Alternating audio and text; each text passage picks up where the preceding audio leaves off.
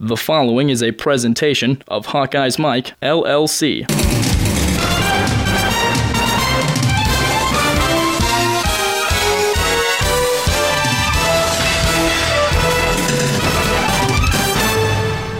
the sideline, in stride, Jake Ducey, ahead of the coverage, the tight end goes the distance, and Iowa strikes back. I can't recall seeing anything quite like this, a transformation with a team that has gone almost exclusively to their tight ends, and they have just been working Ohio State today.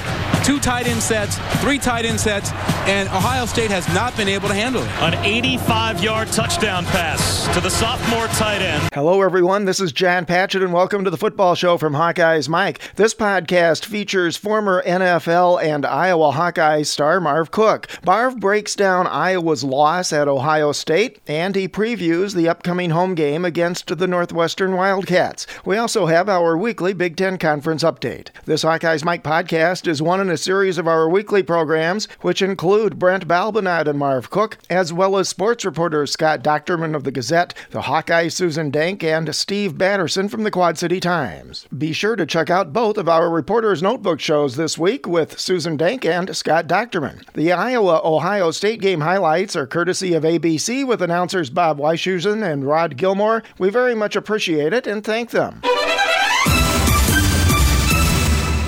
Hawkeyes Mike football programs come to you following every game during the entire season and are brought to you in part by Prefense Hand Sanitizer. One application lasts all day. Try the hand sanitizer used by the Iowa Hawkeyes, and remember, the best defense is Prefense. And by the Marsh Cook Investment Group in Coralville, Iowa. Marsh Cook, for all your investment needs.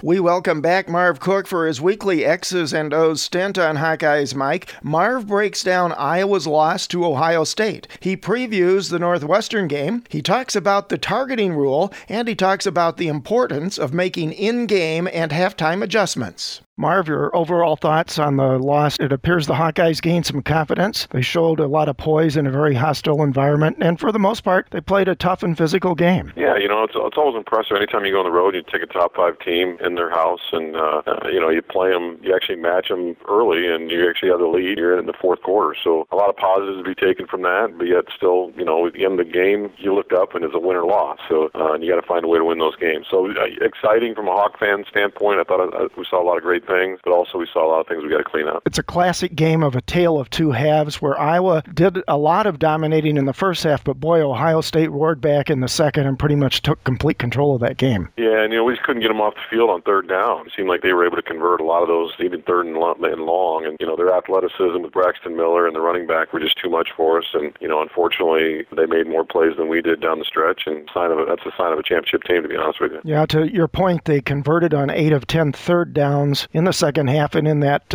fourth quarter alone, 5 of 7, so that's pretty impressive. Braxton Miller, that extends plays, doesn't it? Yes, and it was like he was playing Nintendo back there to some extent, or Xbox. He was really able to efficiently move the ball through the air, and then as well as just keep plays alive with his feet, extend plays, and extend drives. It was pretty impressive to watch him do it. Looking at Iowa's offense, it was kind of a real plus there to see the way they, I won't say rediscovered the tight ends, but some pretty innovative formations, things you can do when you have a lot of quality depth at tight end in terms of both speed and size, which Iowa does. But you saw not only double tight end sets, but multiple formations with 3 tight end sets. Sometimes they were spread. That was some pretty cool stuff. Yeah, it is an evolution of what we're doing offensively, running the football with multiple sets and formations and big personnel with tight ends, and obviously that's the next thing. And then we've got some athletic guys at that position, so it's fun to watch. Fedorowicz obviously the touchdown, but then Ducey with his speed and the ability to get behind the defense and really extend it. It's going to cause defenses a second look and make them change the way that they attack it. Talk about that a little bit more, about the kind of significant defensive matchups that kind of a look causes. Yeah, the issue is if you go big, if you want to come big and match our bigs with your bigs and bring in extra linebackers, now you got our athletic tight ends running routes against linebackers, and that's a victory for us. And if you want to stay small and keep defensive backs or nickel or dime in there, now we got a tight end, athletic guy blocking blocking against a small guy, and we have an advantage from that standpoint running the ball. So, it causes the defense to really have to make a decision. Are you going to defend the run or the pass? And if you're picking one, then that gives Iowa the strength in the other. So it's a great thing to have. Hawkeyes tight ends in that game combined for 11 catches, 191 yards, 2 touchdowns. You just mentioned Jake Ducey. His 85-yard touchdown pass reception, the second longest to a tight end in Iowa history. And he outran the entire Ohio State secondary to complete that play. That was pretty interesting to see. And it is exciting to see a guy with that much speed playing that position. I mean, he's a hybrid guy. He could probably be a big receiver, and that's probably where we'll evolve him to. I mean, he'd be that guy you can spread out and run slants and skinny post with and everything and create massive mismatches out there. So, look for more development and more evolution regarding him and his offensive sets that Iowa can use because of his versatility. Sort of interesting in the post-game press conference with Ferentz, and then Tuesday again on his regular weekly press conference. I think the media was kind of getting to asking the question, well, where were these formations and plays earlier in the season? Yeah, I mean, a lot of times you just can't throw everything. I mean, there's two schools of thoughts. There's a development in the process of here's we're going to evolve, we're going to master this, then move to this, and there's other coaches that'll just say we're going to throw the kitchen sink at you and expect you to pick it up as quick as possible. And for the most part, I think this has gone the way I wanted it to. Our running game has been very, very effective, and now we're evolving into the play action off of it. We're still just a couple plays away from being undefeated. So I mean, that's how close this team is. And obviously, yeah, I mean, that's one part of the game that you could have said, hey, some of those early games we should have been working. We could have been working some of this other stuff, and that we'll need it down the road against the Michigan States, the Wisconsins, the Ohio States, Minnesotas, and Northwesterns, and those. So, but the team is, having a lot of success doing what they've been doing, and ultimately that's kind of the bottom line. It'll certainly give opposing defenses something additional and significant they're going to have to prepare for here in these last few games. I know you've talked nearly every week about how impressed you've been with Jake Rudock, his poise, leadership, and his communication Saturday at the line of scrimmage in that loud environment. Another impressive performance. Yeah, just really, really pleased with the way he handled that, and the whole team offensively. I mean, I don't think he could have scripted it up any better. First 3 possessions. I mean, I think they controlled the clock and kept Ohio State's offense off the field and did everything about perfectly. And so exciting as a Hawk fan to be able to see that. And I actually watched it on tape delay because I was actually at the Michigan game. Michigan was playing Indiana, and just to tell you how excited people are when they see 17-10 Iowa over Ohio State, they go nuts. 106,000 go nuts in a hurry. So it was exciting to see that from our standpoint. And then when I got home and watched the game on tape and looked at it, just really liked the way that the offense handled themselves, especially early on. And defensively, I thought we did a great job. We just couldn't get them off the field as the game went on. Iowa's first touchdown on an opening drive of the season. First time Ohio State gave up a touchdown on an opening possession by an opponent. And Iowa was 7 for 9 in third down conversions in the first half. Overall, Iowa looked in this game like it did a lot better job in terms of achieving offensive balance. Again, that you always talk about what the opponent's going to give you and then trying to run that. But they did have a little more success passing. Were you surprised, I know I was, that they weren't able to exploit depleted or stressed Ohio State secondary in the second half more than they did, especially after the ejection of Bradley Roby? Yeah, I talked to some people and they thought we got away from some of the stuff that we were having success with, early on in the game. But that's part of what the defense is starting to take away. A lot of kind of what sometimes Iowa might be doing is a run pass check, and you're passing it because they got more guys in the box. And then you come out in the second half, they're saying, well, we're taking that away. You're going to force you to run the ball, and so you're going with run checks or something. So a lot of times it can be just the way the game progresses and what the defense is presenting you. But I think the ultimate thing was just the inability to get Braxton Miller uncomfortable, and he, I thought he was very efficient with the ball, passing it, and then his ability to extend plays offensively, keeping plays alive with scrambling and stuff, and then they converted a lot of third and mediums and third and longs that I thought was uncharacteristic of Iowa's defense. Before we talk some more about Iowa's defensive play in that game, let's take a minute and talk about the targeting rule. I'm curious as to your impression of the rule as a whole. We really haven't talked about that yet this year, and specifically how it was enforced on Saturday, but also how you try to deal with this same issue at the high school level now. Well, we're trying to get the head out of the tackle, and that's the one thing that I think a lot of these programs are doing through the NFL and through these youth programs is to really teach a different way of tackling and striking with the front part of the shoulder pad and getting the head up and out of the equation. And the bizarre part is if you watch a fullback lead or watch a running back run, the first thing he does when he gets in traffic is sticks his head down, and he's basically leading with his head on a defensive guy. So it's a unique thing that the league and the college football and high school football and youth sports really need to take a look at. And what we're trying to do at the ground-based level is just really emphasize tackling and getting the head out of the tackle. And I think that's the focus, and that's going to continue to be the focus. And if you lead with the crown of your head and you're anywhere near the head area of the defender or the offensive guy, they're going to call it. They're going to call it targeting, and especially if you're launching your body and really kind of getting like a torpedo, they're going to call that, and they're going to automatic penalty, and then you're going to look at the possible suspension. I know Urban Meyer's expressed some skepticism about that call, and you can't get into the heads of the officials, but I think people may be forgetting that the play immediately prior to the one where he was flagged and ejected, he did the exact same thing to Bullock along the sidelines. He led with his head and put Bullock out of a couple of plays. So you wonder if they were kind of getting him for an accumulation of those two plays and not just the second. It very well could be the case. As you know, a lot of times you'll give a kid benefit of the doubt, but if you see it repeatedly, then you obviously know there's an issue there, and it's something that needs to be addressed. Back to Iowa's defense, they played really well again inside the red zone, but again, the long TD pass issue reared its ugly head again, and Tanner Miller got completely sucked in on a play fake, and then he doesn't have anywhere near the speed to catch up with what happened on that long touchdown. Yeah, I mean, that's the one thing that if Ohio State has an advantage over where we're at is just they have, probably more athletic skilled guys than we do, and that's kind of what, then good offenses, and Urban Meyer is brilliant at this stuff, and that's what he's always was able to do at Florida. Was the idea of the spread offense is just to find mismatch and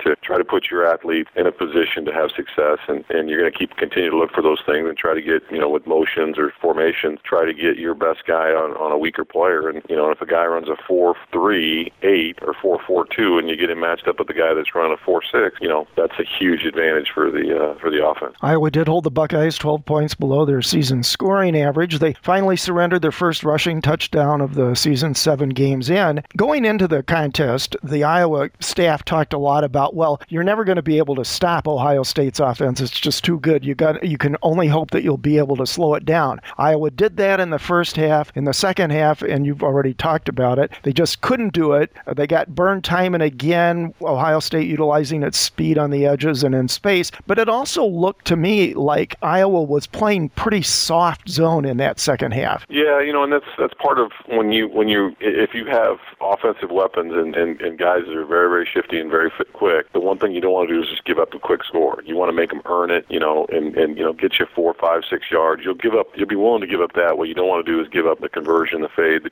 post, something that's going to be quick strike offense, quick touchdown. Iowa, and to Ohio State's credit, they stayed patient. They stayed disciplined. They stayed with it, and they were getting 5 and 4 and 8 and just kept being methodical about it. And then ultimately, it came down to just, the back made a phenomenal run for a touchdown. And then, like I said, I think Braxton Miller showed a lot of people why he was and tentatively is a Heisman candidate just from his athleticism. Iowa's defense hadn't given up 100 yards rusher all season long, and then in this game, both Braxton Miller and Carlos Hyde got over 100 yards. Any team in the country would want those two guys. Yes. If they had a collegiate draft, you would see coaches lining up to get those two guys on the roster, that's for sure. Iowa's freshman cornerback, true freshman, Desmond King, played very well. He's played better and better as the season has gone along since he kind of got thrown out there after the injury to Lomax. He was named Iowa's first ever Big Ten Freshman Player of the Week. He had 12 tackles and 10 solos. Exciting. I mean, that's,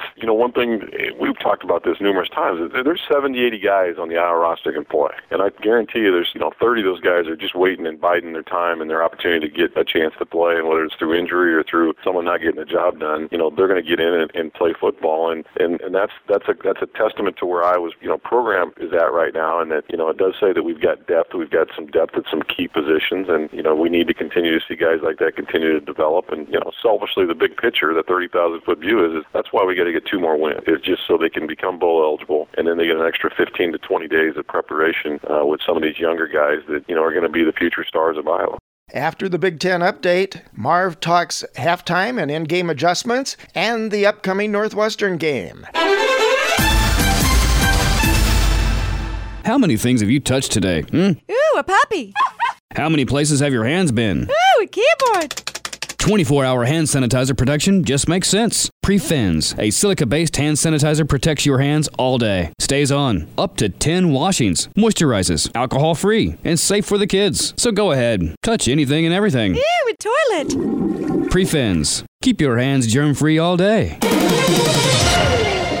In our Big Ten update this week, the Ohio State Buckeyes extended the nation's longest winning streak to 19 with their win over Iowa in Columbus last Saturday. It's the second longest streak in program history. It's the 8th longest in the conference. In case you're wondering, Michigan holds the conference record of 29 consecutive wins set back in 1901 to 1903. The Buckeyes are one of only 10 teams left in the FBS who are undefeated this year, and Urban Meyer becomes the only head coach in college football history to win 20 straight games for the third time. Regardless of what you think of him, you have to give him credit for that mark. 3 teams have winning records now in the Legends Division. Michigan State and Nebraska remain undefeated in conference play, while the Wolverines are 2-1. This division race remains wide open with those 3 teams in the driver's seat, and while Iowa, Northwestern, and Minnesota are probably out of the race at this point, each of those teams can have a lot to say as to who goes to the Big Ten title game. The leaders division race, on the other hand, is over for all practical purposes.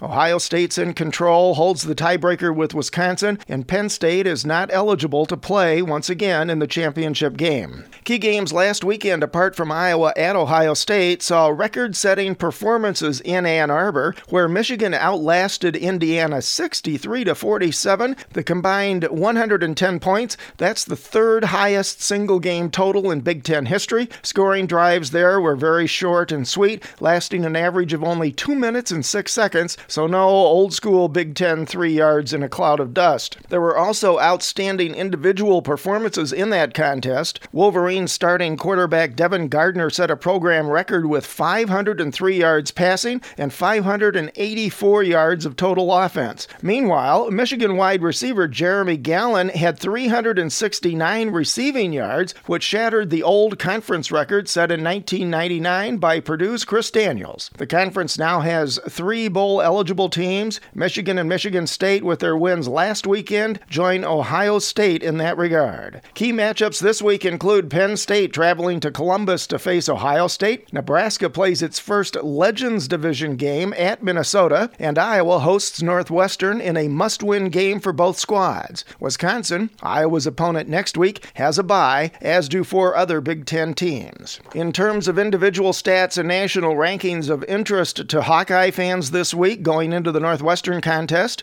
Iowa is 19th in the FBS, 3rd in the Big Ten in scoring defense, 3rd and 12th respectively in total defense. The Hawkeyes are 16th in rushing defense, 5th in the Big Ten, and Northwestern leads the conference and is 3rd nationally in interceptions. Iowa is 4th in the Big Ten and 23rd in the FBS. 4 conference teams continue to appear in the national polls. Ohio State remains in the BCS title game hunt and is ranked 4th in all 4 polls. Wisconsin, Michigan, and Nebraska are ranked between 21st and 25th in the AP, USA Today, and Harris Interactive rankings, but Nebraska is not listed in the first BCS poll of the year. I don't know how to put this, but I'm kind of a big deal.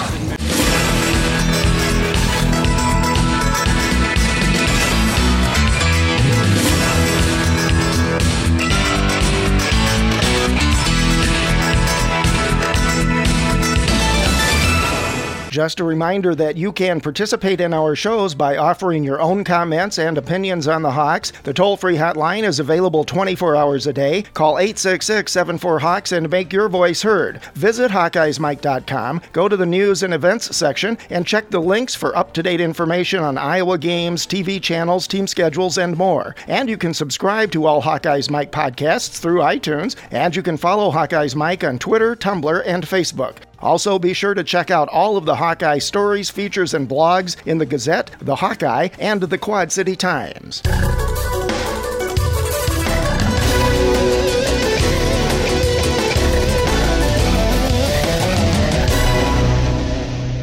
Next, Marv Cook talks about the importance of making in-game and halftime adjustments, and he previews the Northwestern game. Before we talk about the Northwestern game, I want to talk a couple of minutes about halftime adjustments and the importance of making halftime adjustments, whether you're leading or trailing. And I think some fans and members of the media have been a little bit critical of Kirk and his staff over the last couple of years in too many games for seeming like they're not making appropriate or sufficient halftime adjustments. In this game, clearly Ohio State made them on both sides of the ball. As a coach, going in there at halftime, whether in high school or college, you have very little time to do this. What's the process that you go through? Well, I mean, what we do is you chart drives, and you see what they're doing and how they're adjusting to what you're doing, and that's a lot of it. That's why a lot of people script plays.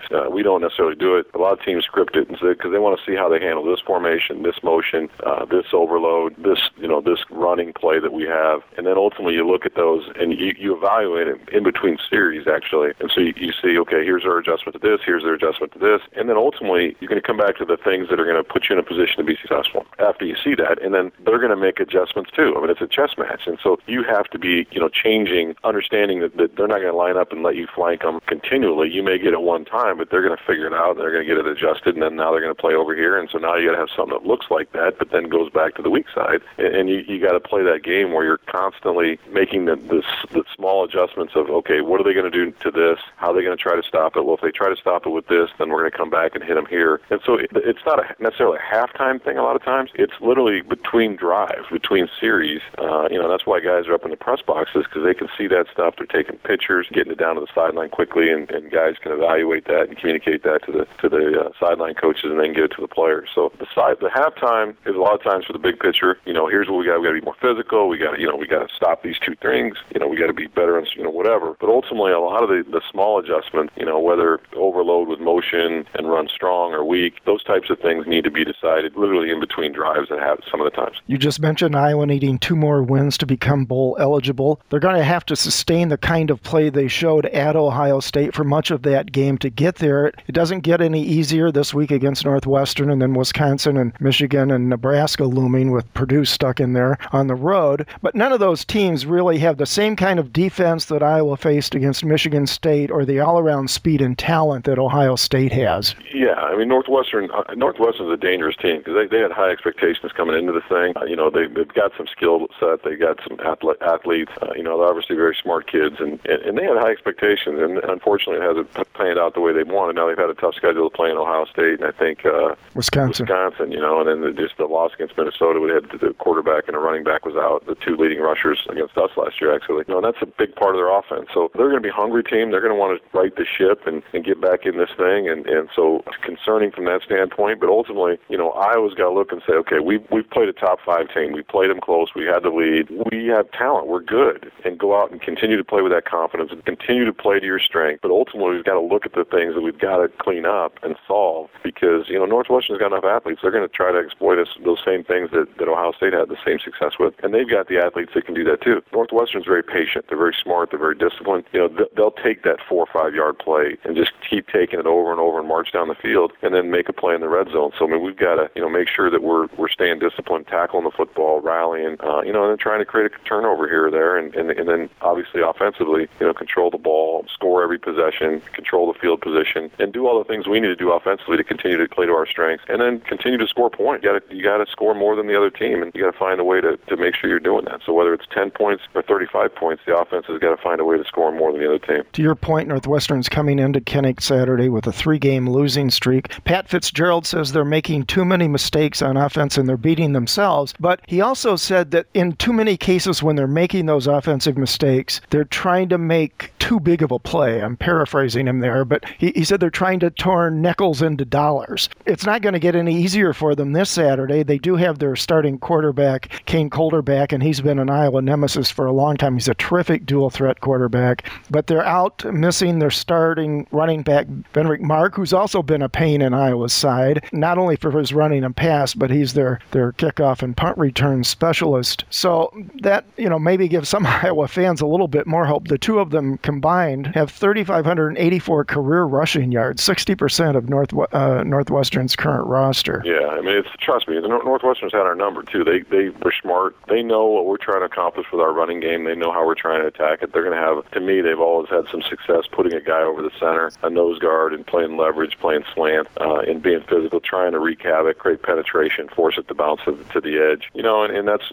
that's what they're going to try to do. Iowa's got to make sure that they've got a plan for that. I'm sure they do. And, up front, I think our guys are more physical. I think we are very good at what we do. And if you don't play a team like us consistently, it's very, very difficult to match up with. I think we're very similar to Wisconsin. I think we're going to have similar success against Northwestern that Wisconsin did, and they're going to have a hard time stopping us up with our running game. One of the things to focus on Saturday will be inside the red zone. Northwestern leads the Big Ten in red zone efficiency. They've scored 96.5% of the time, 17 touchdowns, and made 11 of 12 field goals. On the other hand, Iowa's defense has been pretty stingy inside the red zone, and they're fourth in the Big Ten in red zone defense. Yeah, and now's when you start getting a true picture of what statistics are, because we've played enough good teams with weaker teams to really kind of let the statistics play themselves out. We're close. 3 losses. They're all 3 relatively close games.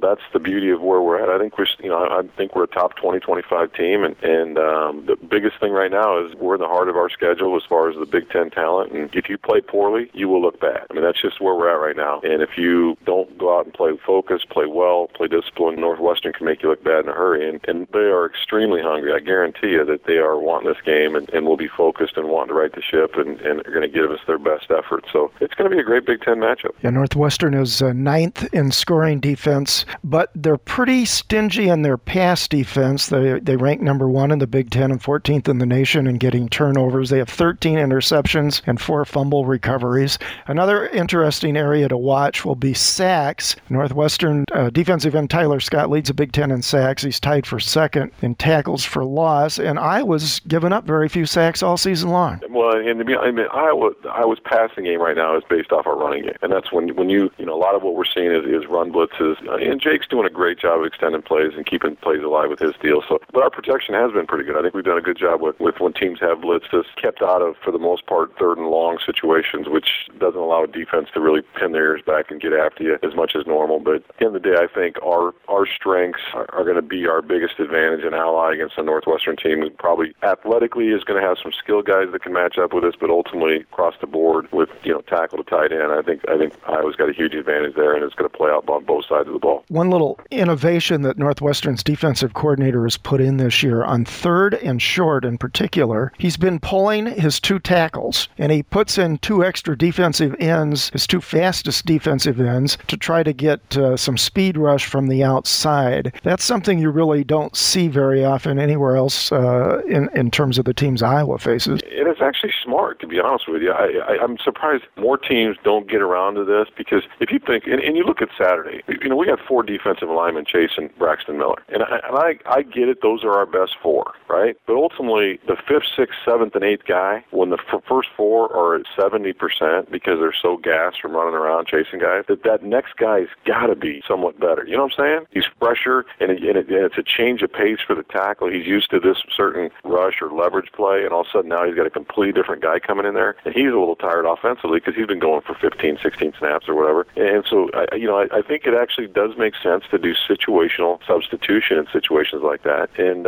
really try to create, one, doubt in the line of the other guys, in the minds of the other guys, but ultimately, trying to get a fresh guy in there to get after it and to wreak havoc. And so I think that's a brilliant strategy. Your keys to the game, your prediction? I think both teams need it in the worst way, and I think Iowa really wants this game to continue to create the momentum that they feel like they've built up with Ohio State and some great efforts. And so it's going to be a home game at Kinnick, and it's going to play into Big Ten weather probably. This might not be the best, and so that's going to play into Iowa's strength. And that's, we're going to line up and get after you, and we're going to run the ball downhill on you with our backs and, force you to stop us there. And I don't see that happening. I just see Iowa's too strong up front, both offensively and defensively, stopping the run and forcing, Northwestern to be one-dimensional, trying to throw the ball. And they can do that, but I just think, we'll rally. I think our offense will control the ball for the most part. And so, I see Iowa, winning this game relatively. It's going to be a good game, but I just think Iowa's too strong up front with our, like I said, our offensive linemen, our tight ends, with our running game, and it's going to be too much for Northwestern to overcome.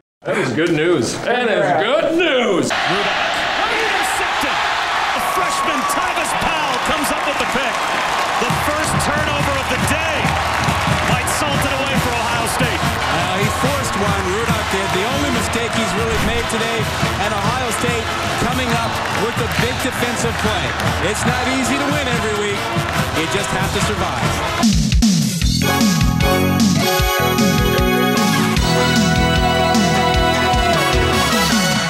Hawkeyes Mike football shows are brought to you in part by Prefense Hand Sanitizer, the revolutionary antimicrobial hand sanitizer that is alcohol-free and lasts all day with a single application. Try the hand sanitizer the Iowa Hawkeyes use, and remember, the best defense is Prefense.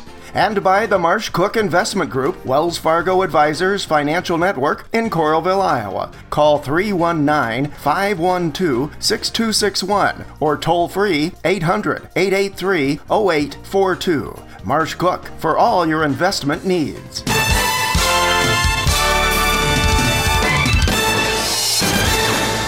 Our thanks again to ABC for the game highlights this weekend. As always, special thanks to Marv Cook. We hope you've enjoyed this Hawkeyes Mike podcast, that you'll come back for more, and that you'll think about participating in our shows. You can do so by phoning and making your own voice heard. Call 866-74-HAWKS. It's all Hawkeyes all the time on HawkeyesMike.com. One passion, many voices. Nice work, everyone. Sharp broadcast. Really good. Everyone on the floor as well. Really a lot of hustle. I liked it.